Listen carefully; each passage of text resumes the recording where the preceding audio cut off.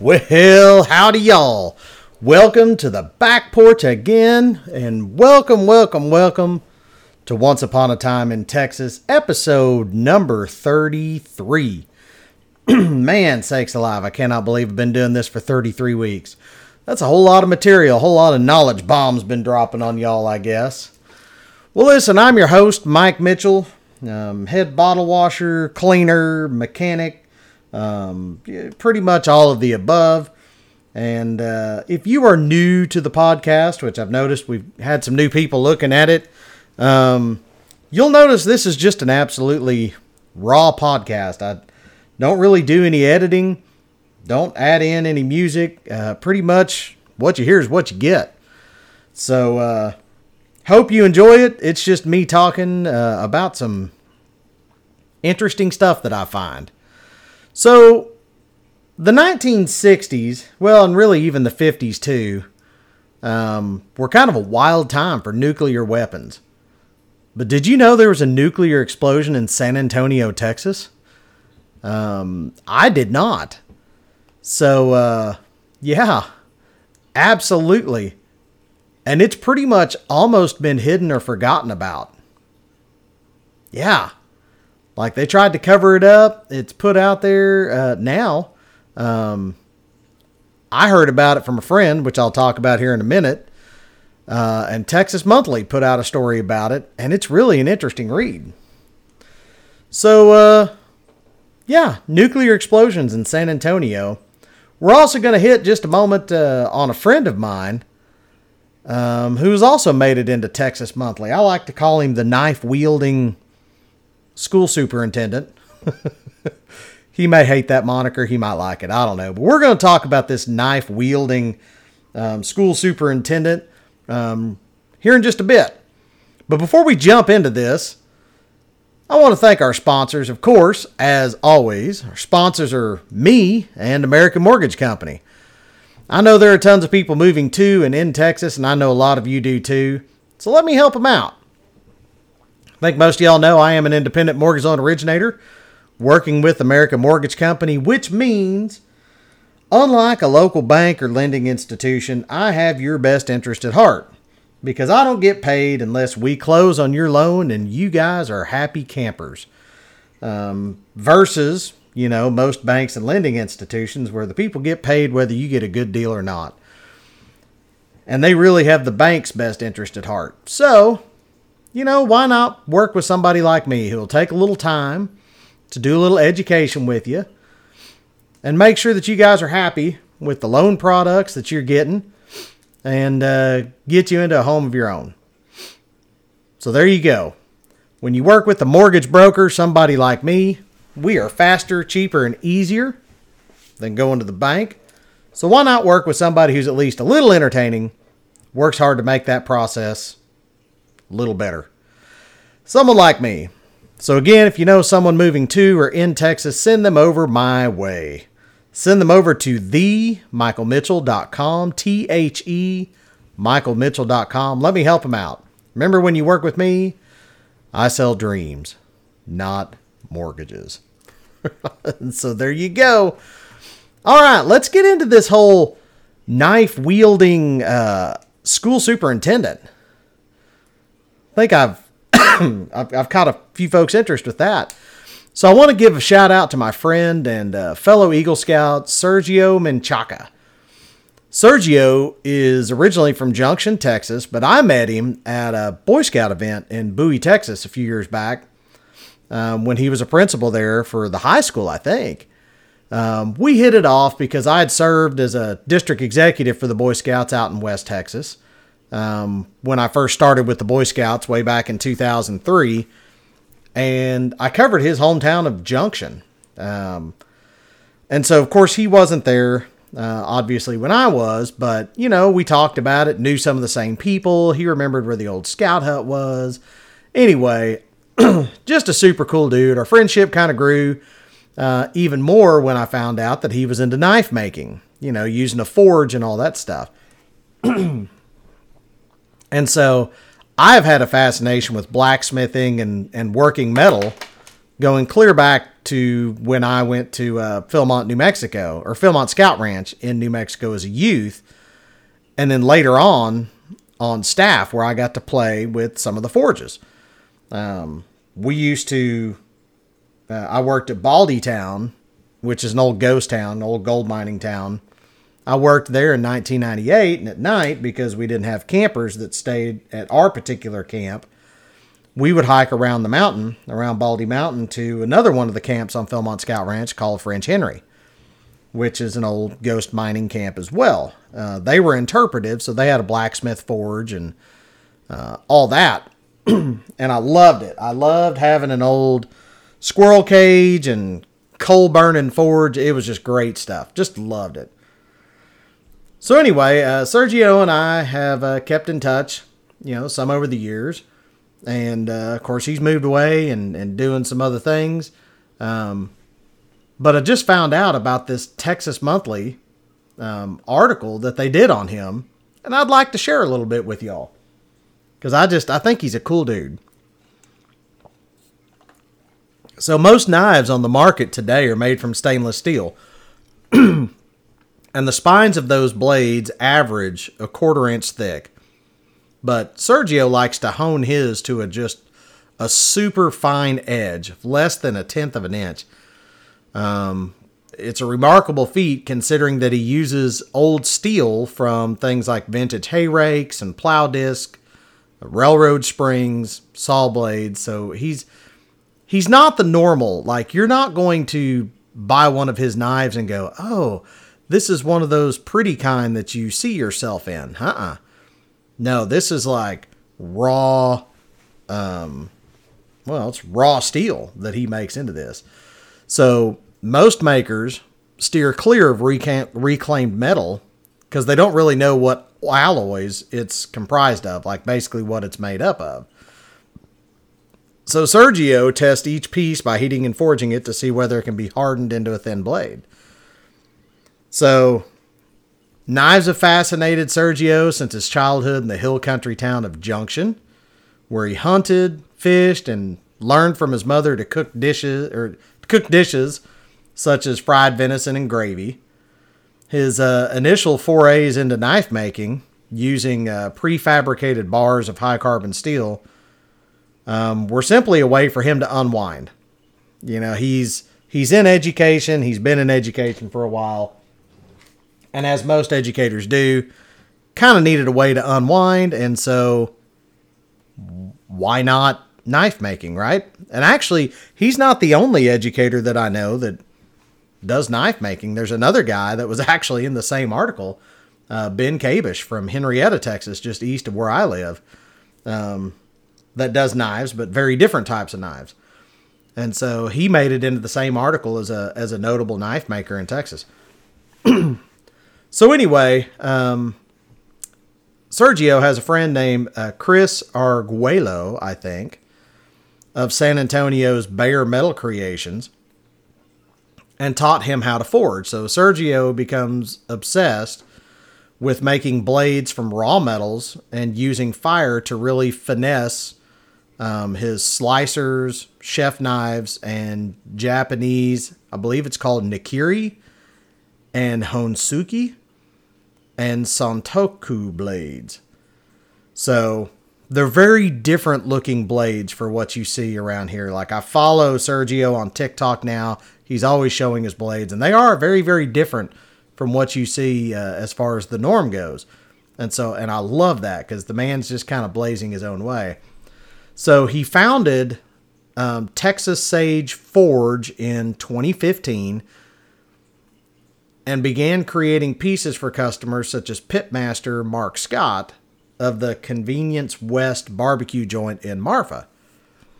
So I love this, that Sergio's an educator. He needs something to kind of do to get his mind off the day, to relax. Why not knife making? And so he creates his own forge. And so that's what he's doing there. So he says, other than the colored epoxy resin some people want mixed into their handles, 100% of the materials I use in the blades and handles are from Texas. So Sergio now lives in Bovina, which is out near the New Mexico border, just east of Clovis, New Mexico. And he's the superintendent of schools out there. So he says a lot of chefs source ingredients from local farms and makers so they can tell a story with their food. Why can't we do knives? And so that's what he does. There was some more stuff in the article. I think somebody had sent him, oh gosh, I don't remember if it was a plow disc or some sort of metal something that their grandfather had used. And Sergio took whatever it was and basically forged it into a knife. And so really it turns into kind of an heirloom piece. And so he's taking something, some sort of tool, some sort of something from, a family member, presumably that's since passed, and he's turning it into something useful for today. Not just wall art, but something useful. And I just think that is so cool. And same thing like this Ben Kabish that I was talking about in Henrietta. He did the same thing. My parents and I, our family, raises bison out in Henrietta. And Ben did a really cool carbon steel blade for me and then used bone from one of our big bulls that passed away. His name was Baby.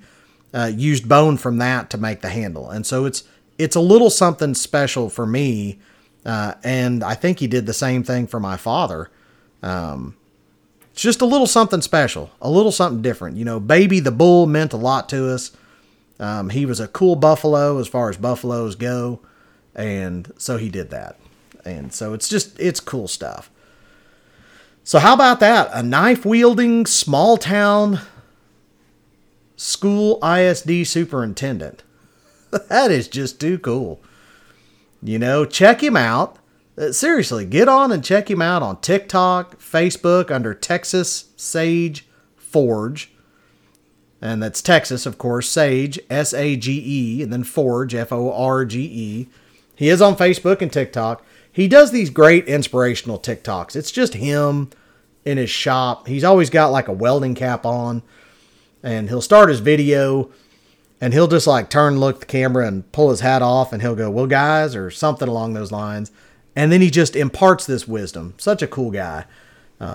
Really glad to know this fellow Eagle Scout and a man making a difference, not only in education, but also in knife making here in Texas. So I guess, dang it, much to my wife's chagrin, I guess I'm just going to have to order a knife from Sergio. And I'm disgusted that I never got the opportunity. I just never could find the time to go out and spend a little time with him in his forge when he was in Bowie, just an hour away. Now I'd have to drive all the way out to Bovina, which I don't know, it was like 4 days away or something like that. It's a long way out there. So I'm like, gosh sakes. But that's all right. Sergio, if you listen to this, man, congratulations for making it into Texas Monthly. That is a big, big deal. Congratulations on being the soup out there in Bovina. And sure miss having you around here, man. But our paths will cross again someday. All right. So the story of the nuclear bomb, or the nuclear explosion, sorry, not the bomb. The nuclear explosion comes from my buddy Michael Kurtz. Now, Michael Kurtz, I know through the Thomas Fowler American Legion Post 169 right here in Wichita Falls. I think most of y'all out there probably know what the American Legion does. And, man, the folks that are involved here with 169 are just nothing short of spectacular. Just all the way around, fantastic people. They are, if they're not the largest post, they're dang close to it. But great group of people really supporting veterans and doing what they're supposed to do as an American Legion. So Michael is an Air Force veteran. He is a former commander of the American Legion post, and he's a current liaison to our Scouts BSA Troop 2, which is chartered to that American Legion post. That's how I got to know him. So a lot of folks out there think that I'm a veteran, and I'm not. I just never served. had the opportunity and decided to do something a little different. But I was a Boy Scout, so, which I always joke with the guys out there at the American Legion, what's the difference between the military and the Boy Scouts? And it's that the Boy Scouts have adult leadership. Which they laugh at because they know the military. So anyway, Michael and his wife Tasha, who's also a veteran, are just two of the coolest people you'll ever meet. Tasha's the current commander for the American Legion. And they're just, like I said, two of the coolest people you'll ever meet. And I'm glad to call them my friends. Anyway, Michael was listening to my podcast a week or two ago.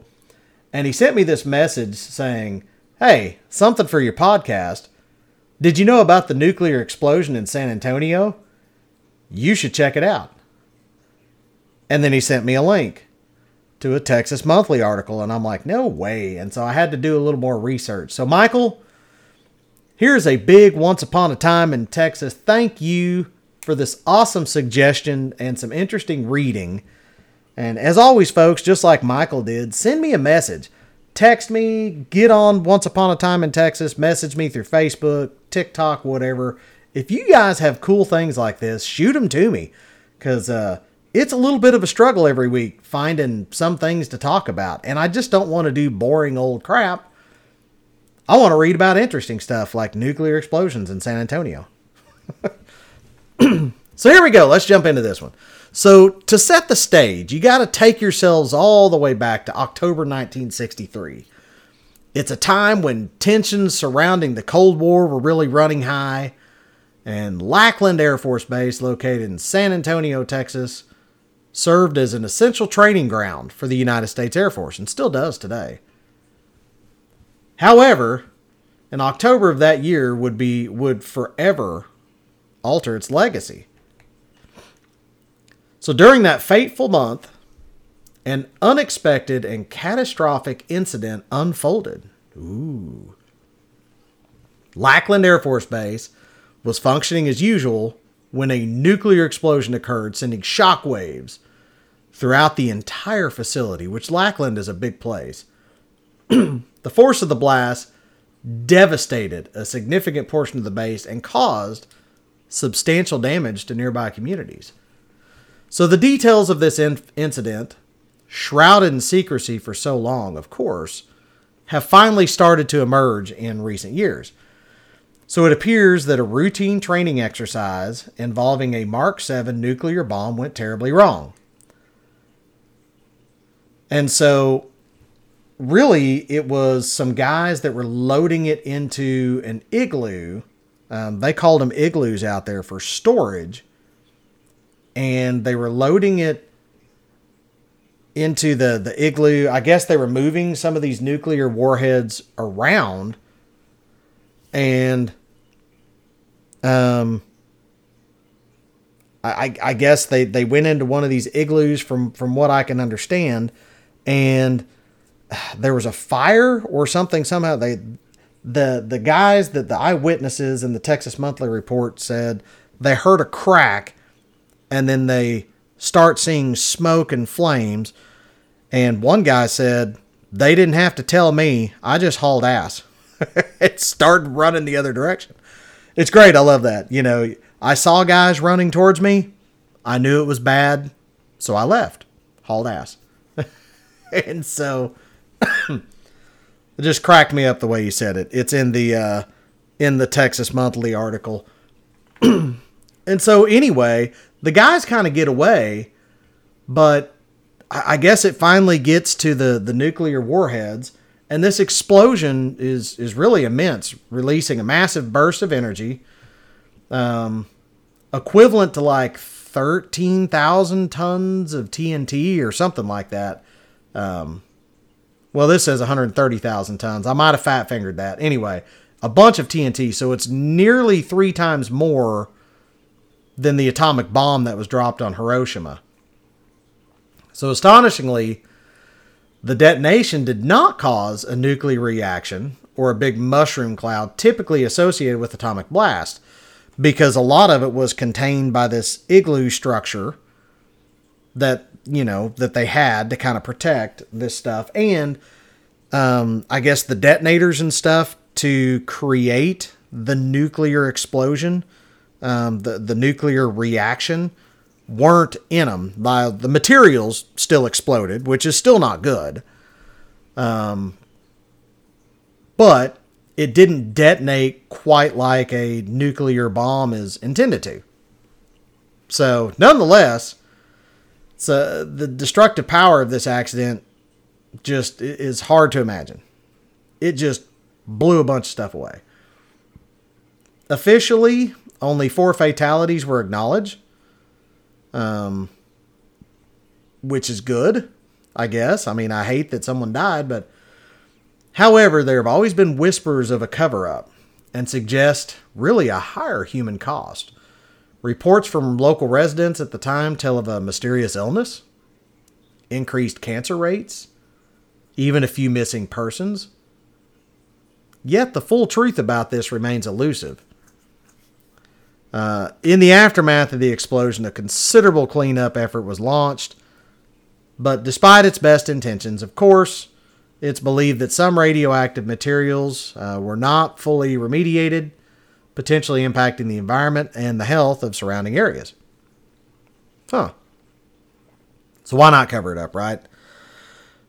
While details are scarce, it's now known that the nuclear explosion at Lackland Air Force Base prompted a huge series of investigations and policy changes about the storing of these warheads. The incidents forced the military to review its safety protocols, ultimately leading to stricter regulations in handling and transporting nuclear weapons. Duh. Probably a good idea. However, the incident also kind of revealed a concerning lack of transparency and accountability. Documents that could shed light on the events leading up to the explosion have remained classified, even to this day. And the secrecy has fueled all kinds of conspiracy theories and speculation, leaving a lot of folks to really kind of demand answers. So it is essential to remember that this nuclear explosion at Lackland Air Force Base occurred during a time when the United States and the Soviet Union were embroiled in the intense Cold War, which was pretty rough. The incident revealed that even the most powerful nations can be vulnerable to unimaginable accidents, raising questions about the overall safety of nuclear weapons across the globe. So, as I said before, Texas Monthly did do an interesting article about this. And it was fascinating. It was a great read. I'm going to look up what that was called. Give me just a moment here, because Michael sent it to me. And, where is it? Oh, the article was called, "Remember That Time a Nuclear Weapons Bunker Blew Up in San Antonio." That's pretty straightforward. So yeah, get on and check it out. If y'all don't have a subscription to Texas Monthly, it's a great, not newspaper. Oh my gosh, magazine. Just do a brain fart. Yeah. So get on and check out Texas Monthly. Mom gets it every single month. She brings me stuff and says, "Oh, you need to get on page, 130. Read this." And I do. I read a lot of those. And I've got 4 or 5 issues here full of stuff that I'm going to be passing on to y'all at some point. So there you go. Once upon a time in Texas, there was a young man who got interested in knives, went into education, but kept his passion alive through hobby, and also a mysterious nuclear explosion in San Antonio. So what do y'all think? What other kind of weird or off-the-wall stuff have you heard about here in Texas? Help me out here. I need material, and I love sharing this stuff with y'all. Of course, I want to thank our sponsors again, me and American Mortgage Company. Keep in mind, if you know someone moving to or in Texas, send them my way. Send them over to themichaelmitchell.com, michaelmitchell.com. And remember, I sell dreams, not mortgages. I love making people laugh and smile and help people get into homes of their own. I absolutely love that. So thank you all for tuning in to Once Upon a Time in Texas. As always, remember the stars at night are big and bright, deep in the heart of Texas. Y'all have a great week.